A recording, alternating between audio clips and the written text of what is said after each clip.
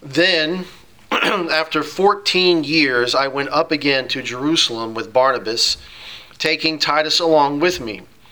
I went up because of a revelation and set before them, though privately before those who seemed influential, the gospel that I proclaim among the Gentiles, in order to make sure I was not running or had not run in vain. But even Titus, who was with me, was not forced to be circumcised, though he was a Greek. Yet because of false brothers secretly brought in, who slipped in to spy out our freedom that we have in Christ Jesus, so that they might bring us into slavery. To them we did not yield in submission even for a moment, so that the truth of the gospel might be preserved for you. And from those who seem to be influential, what they were makes no difference to me. God shows no partiality. Those, I say, who seemed influential added nothing to me. On the contrary, when they saw that I had been entrusted with the gospel to the uncircumcised, just as Peter had been entrusted with the gospel to the circumcised, for he who worked through Peter for his apostolic ministry to the circumcised worked also through me for mine to the Gentiles. And when James and Cephas and John, who seemed to be pillars, perceived the grace that was given to me, they gave the right hand of fellowship to Barnabas and me, that we should go to the Gentiles and they to the circumcised. Only they asked us to remember the poor, the very thing I was eager to do. Now here, verses 11 through 14. But when Cephas came to Antioch, I opposed him to his face, because he stood condemned. For before certain men came from James, he was eating with the Gentiles. But when they came, he drew back and separated himself, fearing the circumcision party. And the rest of the Jews acted hypocritically along with him, so that even Barnabas was led astray by their hypocrisy. But when I saw that their conduct was not in step with the truth of the gospel, I said to Cephas before them all, if you, though a Jew, live like a Gentile and not like a Jew, how can you force the Gentiles to live like Jews? Let's pray. Father, be good to your people. Build us up in Christ for your name's sake. And we ask it in his name. Amen. Amen. Slide this over.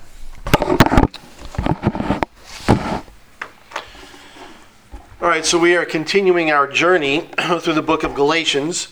The last sermon that I preached was in Galatians 1. It was verses 6 through 10. So we are jumping over a decent bit. But before you get angry with me, I do want to summarize that block of Scripture. Now, the Apostle Paul gives his account of a 17-year time frame from his conversion all the way to his second visit to Jerusalem. And he does this because his apostleship is being attacked by the Judaizers. If you can undermine Paul being an apostle, then you can undermine the gospel that he's preaching. And Paul explains that he was zealous for the traditions of his fathers, which led to his persecution of the church. He explains, however, that God the Father revealed Christ to him directly, and that his knowledge of the gospel was not derivative, but directly from God himself. And so after his conversion in Damascus, Paul goes to Arabia, then he returns to Damascus, and then after 3 years, he makes his initial visit to Jerusalem as a believer, as a Christ follower. Now, in his first visit, he only sees Peter and James, the brother of Christ. And after this, he spends 14 years preaching the gospel to the Gentiles before the Lord tells him to return to Jerusalem. And it is at this visit that the gospel Paul is preaching is confirmed by the leaders in Jerusalem, including Peter, James, and John. And so they acknowledge his apostleship to the Gentiles. Now understand that when Paul makes these statements, he subjects himself to scrutiny. The churches there in Galatia can send a delegate with a letter to Jerusalem and have these things confirmed or denied. And so Paul does not do this for his own benefit, as he makes clear in chapter 2, verse 6. But he does so for the sake of the saints in Galatia, so that they will listen to him and not the Judaizers who are attacking his apostleship and the gospel that he is preaching. And so he's telling them, go ahead and see if what I'm saying is true. If the pillars of the church in Jerusalem, including some of the 12 apostles, confirm what Paul is telling them, then the Judaizers lose their credibility with the Galatian churches.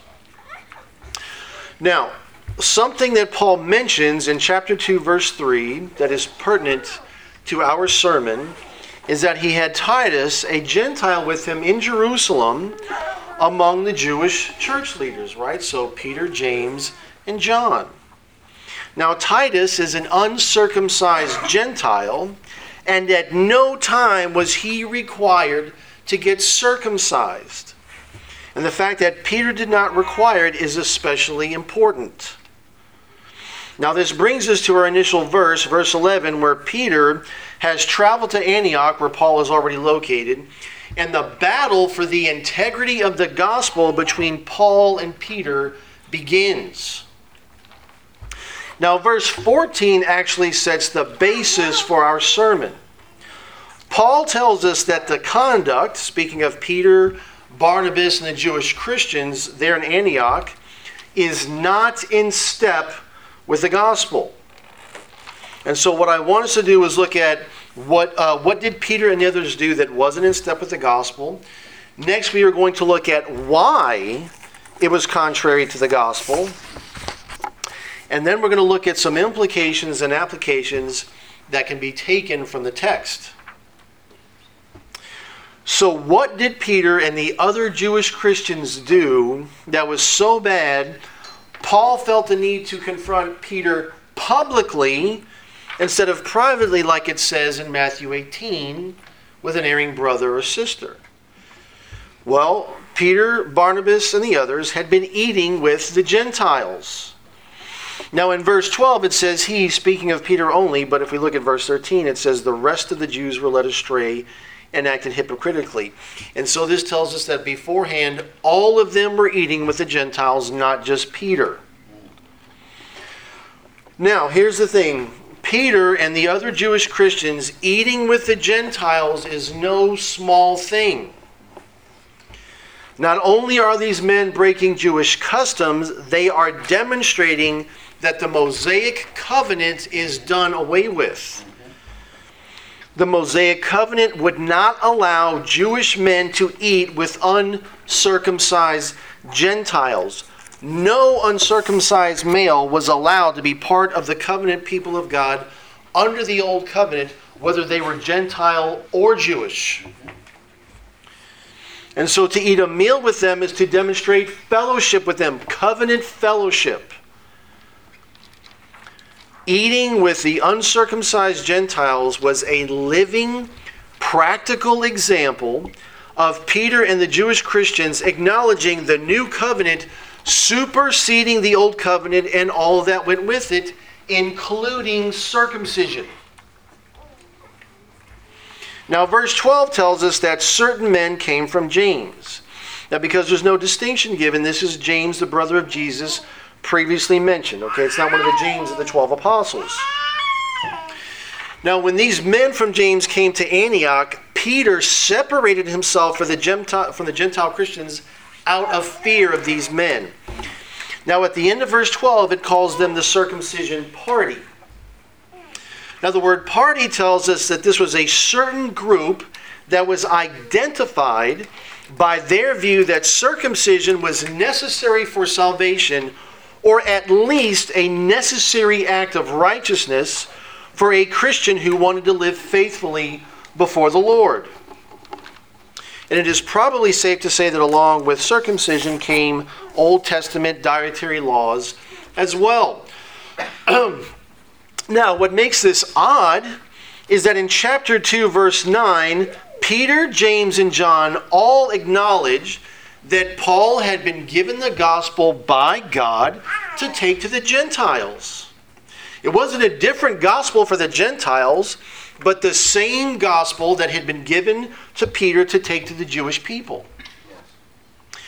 Now, if we follow Paul's argument in verse 15 and on, we didn't read those, it does not seem that the circumcision party is stating that circumcision is what faithful Christians do after they are saved, but is itself necessary for salvation.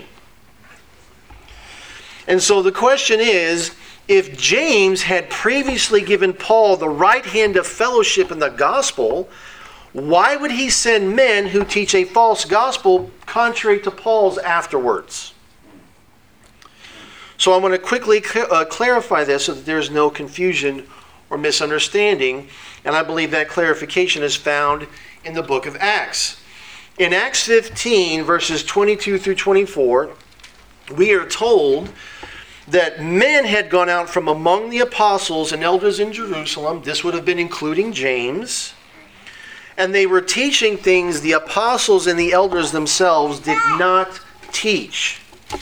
Verse 24 tells us that these things both confused and disturbed the Gentile believers. And Antioch happened to be one of the cities that this clarification was sent to.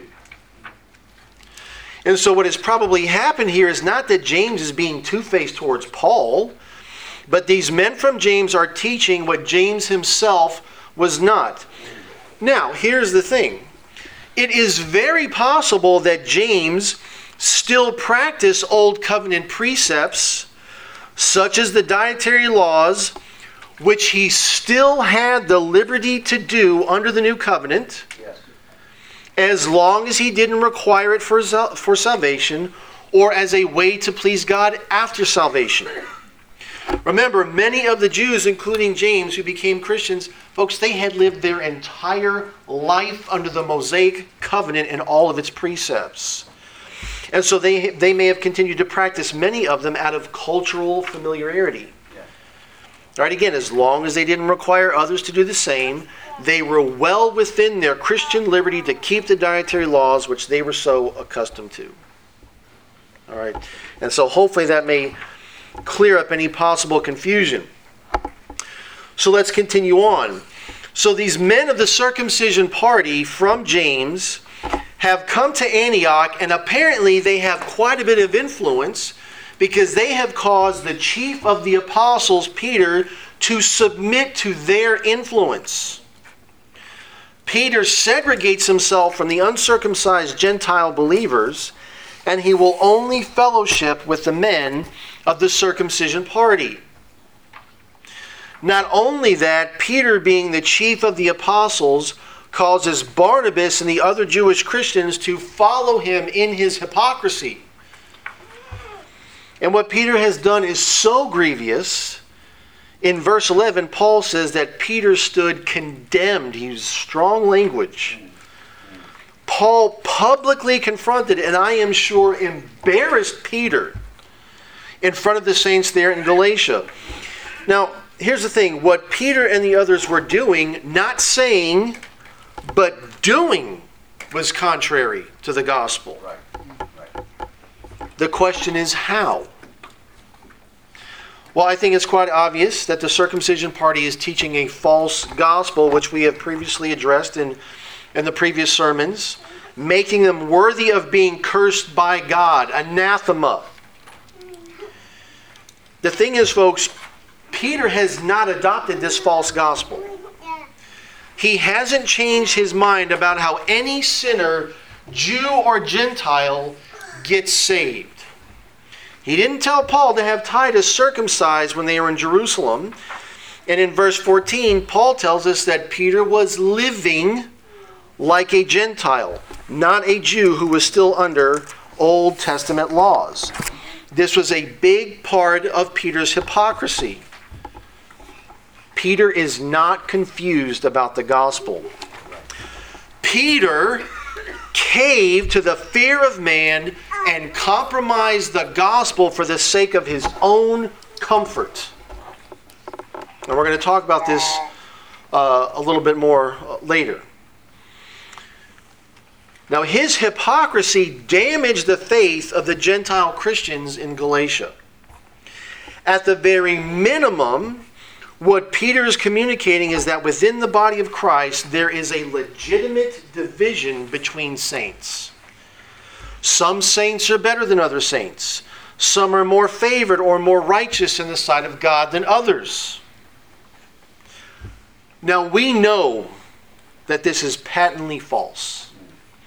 In John chapter 10, verse 16, Jesus is speaking to his disciples and the religious leaders, and he says, "And I have other sheep that are not of this fold. I must bring them also, and they will listen to my voice. So there will be one flock and one shepherd." Now, we need to remember, Jesus went to the house of Israel first to fulfill Old Covenant promises. And so in this verse, the other fold is the Gentiles. But Jesus still says, there is one flock and one shepherd of the sheep. This was always God's plan. In Ephesians 1:4, Paul tells the saints in Ephesus, many, if not most of whom are Gentiles, that they were chosen in Christ before the foundation of the world. And so saved Gentiles are not afterthoughts or non-Jewish people who got lucky. They too were the apple of God's eye in eternity past, being chosen in the Son. Now, the worst part of this distinction is not that it separates believers, but that it diminishes the person and work of Christ. Jesus imputes his righteousness to the Jewish and Gentile believers alike, which he must do for any sinner to be saved.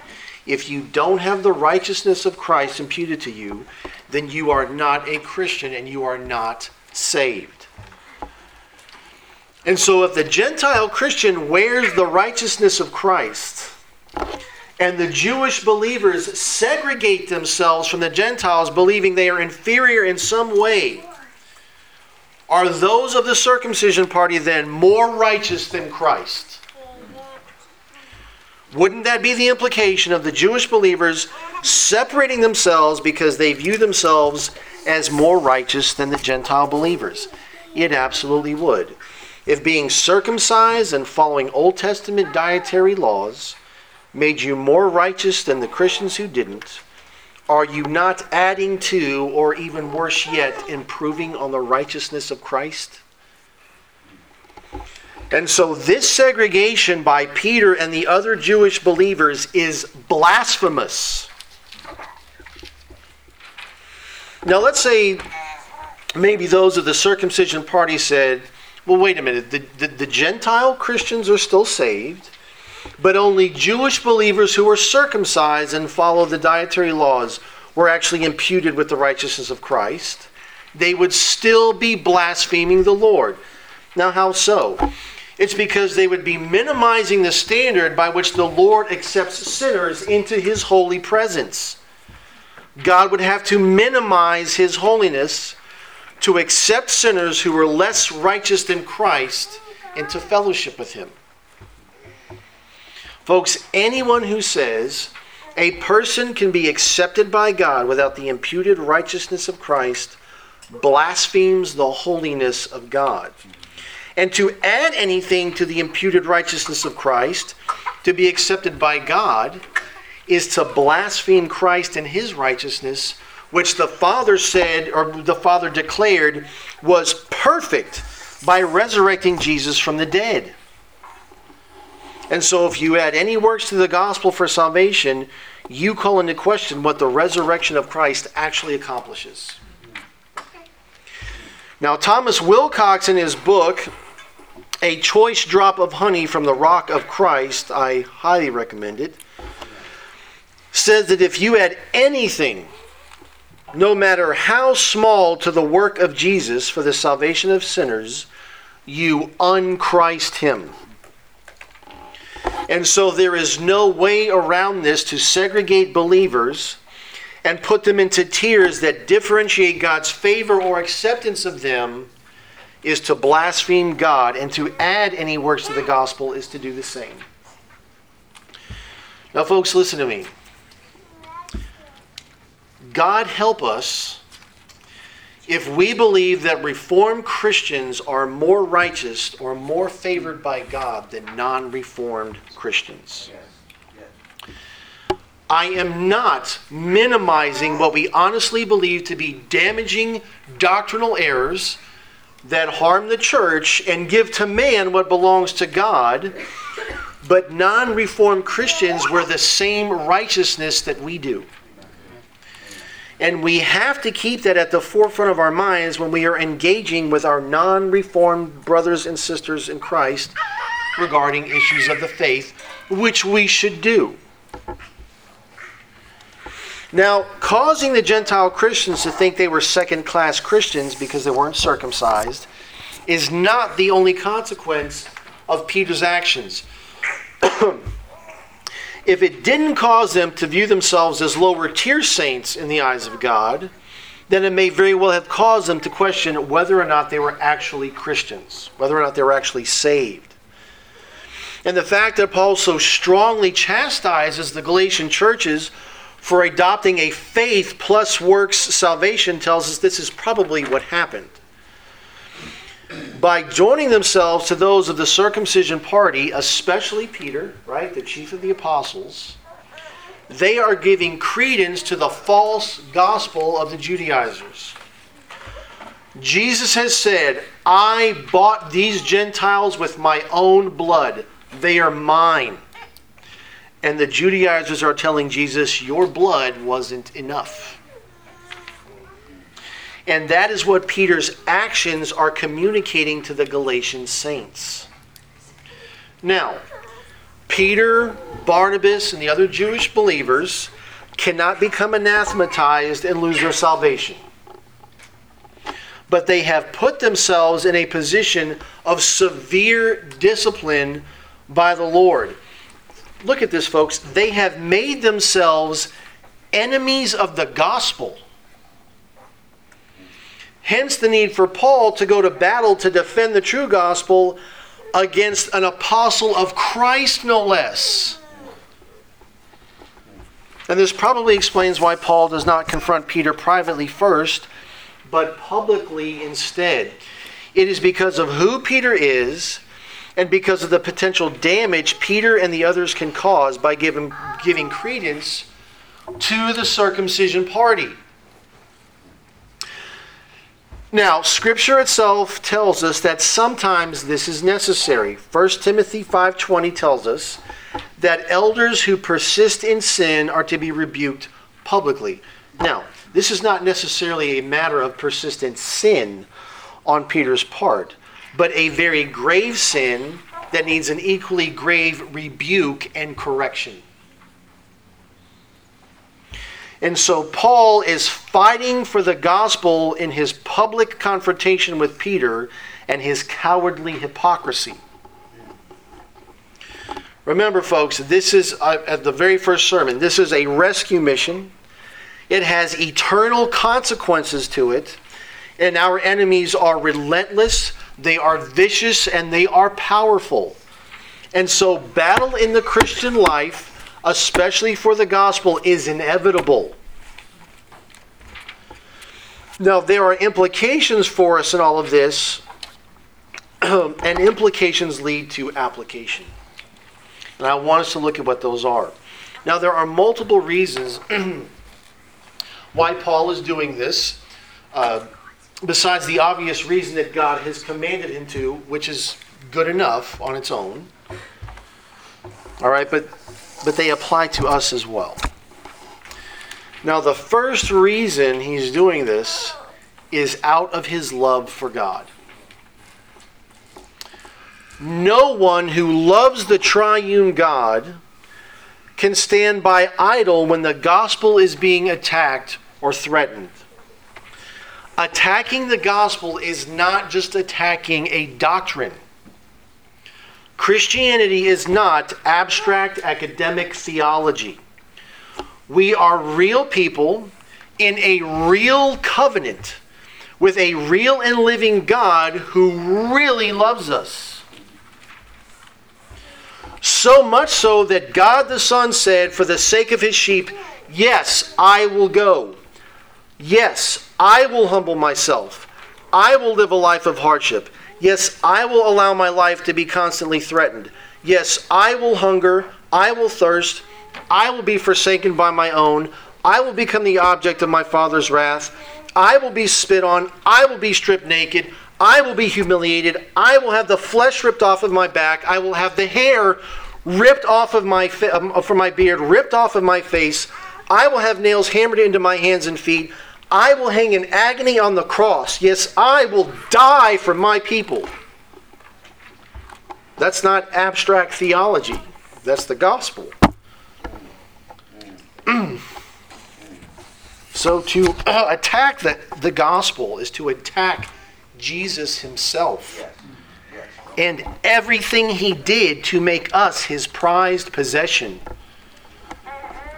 And that's not it. The gospel is the eternal decree of the triune God and the means by which he will accomplish his eternal purpose and will. Remember, 2 Corinthians 1:20. All the promises of God are yes in Jesus. Yahweh wants a holy people that will love him and glorify him in a glorified new creation, and he will accomplish that through the fruit of the gospel. Now, more could be said, but I don't think there's any need. What I have said ought to be enough. To attack the gospel is to attack everything that Jesus suffered and died for, and to attack the very desire and purpose of God.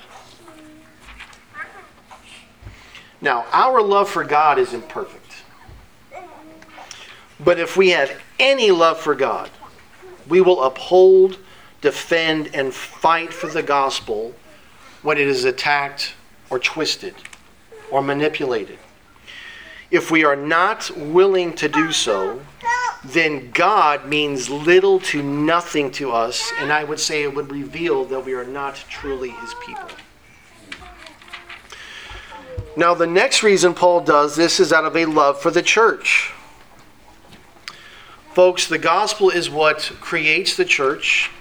It sanctifies the church, and it will bring it to its glorified end. The gospel is not just what gets us saved from God's wrath. It is the way we are able to persevere in the faith. The gospel is what tells us that God still loves us no matter what. We can never sin away the love of God if we are truly his. Think about that. The gospel is what enables us to fight with the flesh and the devil when they accuse us of our sin. Another worthy quote from The Rock of Christ by Wilcox. When Satan charges sin upon your conscience, then for the soul to charge it upon Christ, that is the gospel. That is to make him Christ. The gospel is what enables you to tell the world what you say about me doesn't define me. My success doesn't define me. My failure doesn't define me.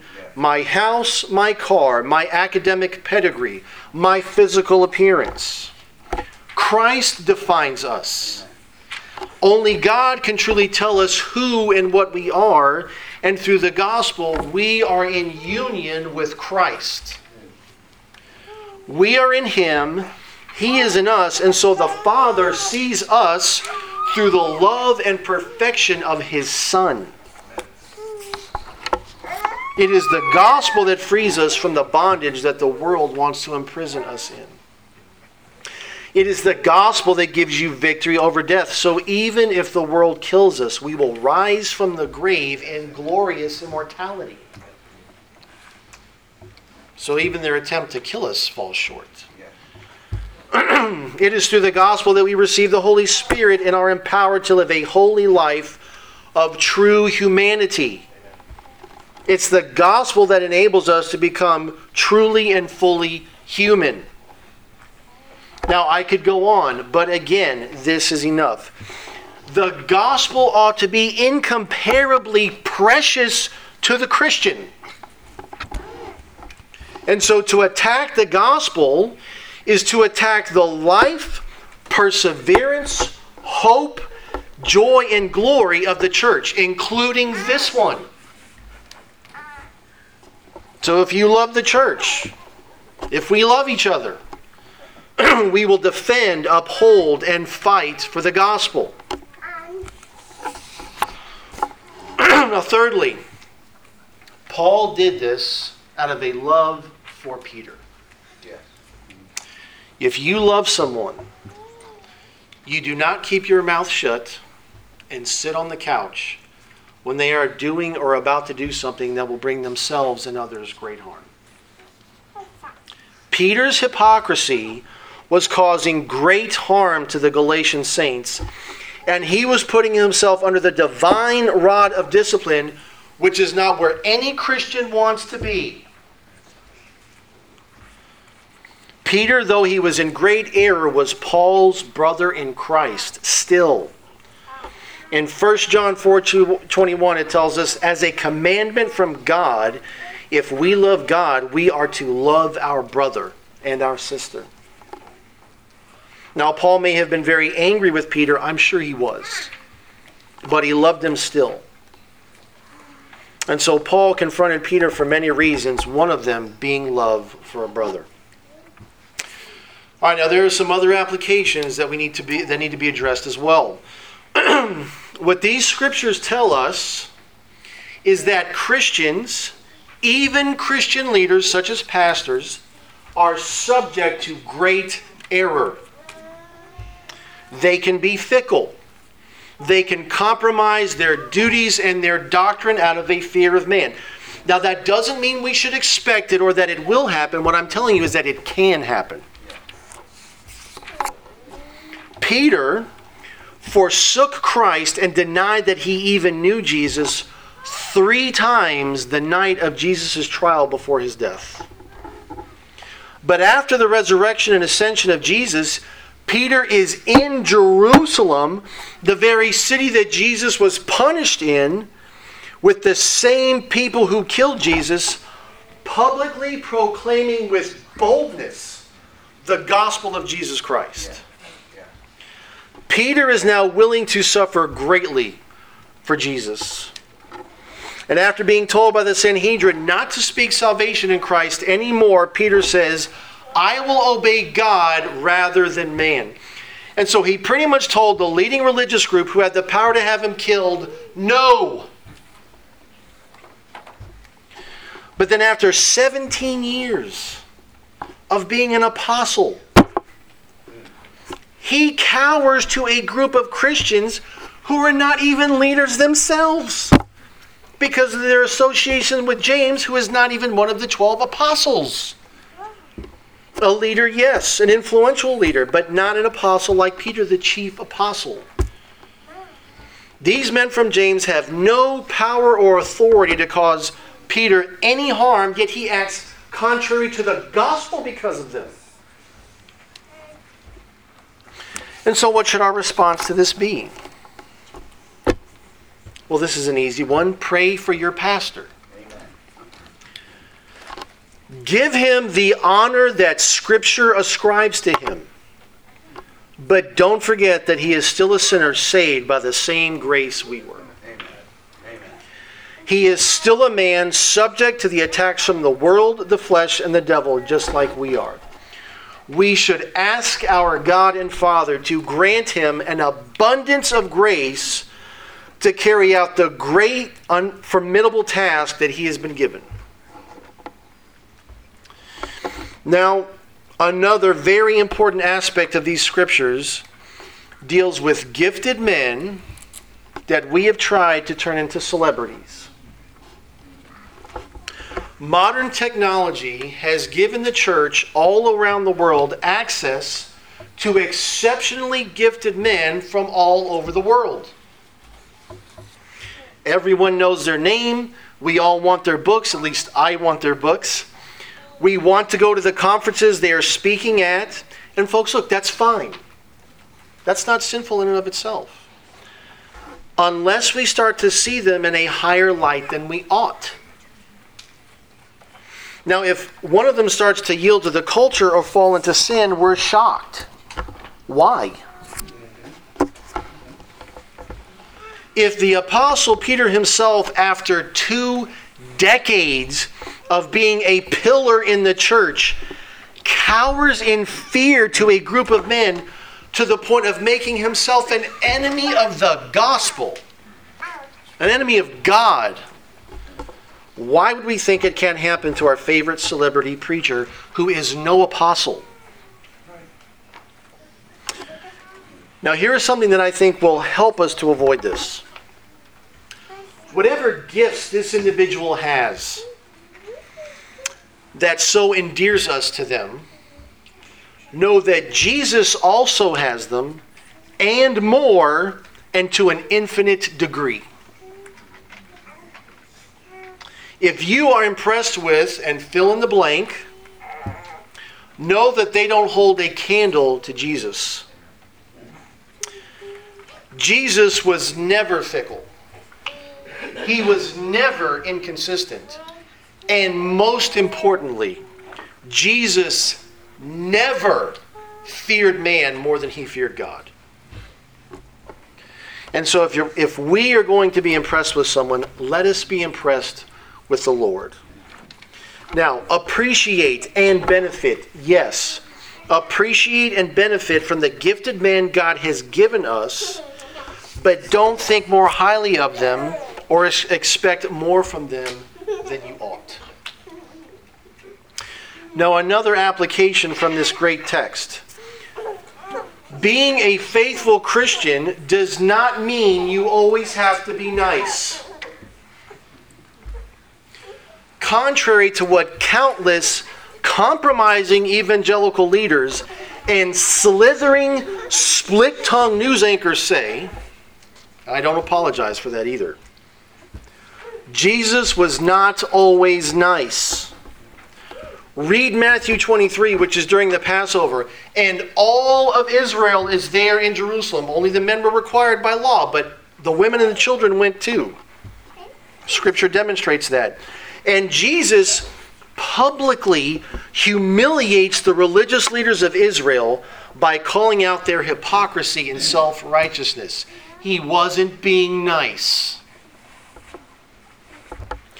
Now, folks, we are sinners living among other sinners, even in this church. We must prepare ourselves for abrasive times in our life as a congregation.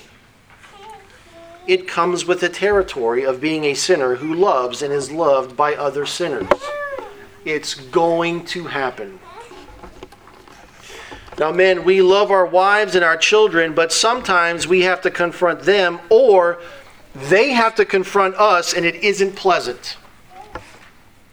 But we don't stop loving each other because of it, especially when we need it. We should be grateful to have people who love us enough to set aside their own comfort in order to confront us when we are in the wrong. We actually sin when we put our comfort ahead of a sinning brother or sister by saying nothing when we see them continuing in sin. Now, let me say this so I don't mislead anybody. We need to keep in mind that the situation between Paul and Peter is not the general pattern of dealing with a sinning brother or sister. The situation with Peter, an apostle, was unique because of who Peter was and the nature of his sin. All right, outside of what we read in 1 Timothy 5:20, we should take a Matthew 18 approach to dealing with a sinning brother or sister. All right, finally, when it comes to fighting for the gospel, we need to make sure that we are looking at ourselves, not just others. We need to ask ourselves, how are we compromising the gospel in our own life? Now look, folks, we need to realize that compromising the gospel is not just verbal or doctrinal. Peter was not preaching a faith plus works of law salvation on Sundays. He wasn't. He was denying the gospel through his actions, not his words.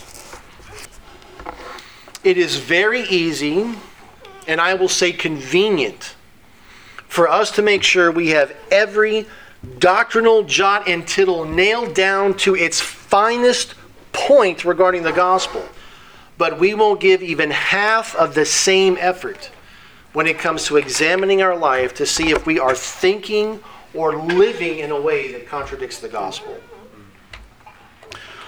We need to make sure we are fighting for the gospel everywhere it is being attacked. First in our own lives, then within the church, and then outside of the church.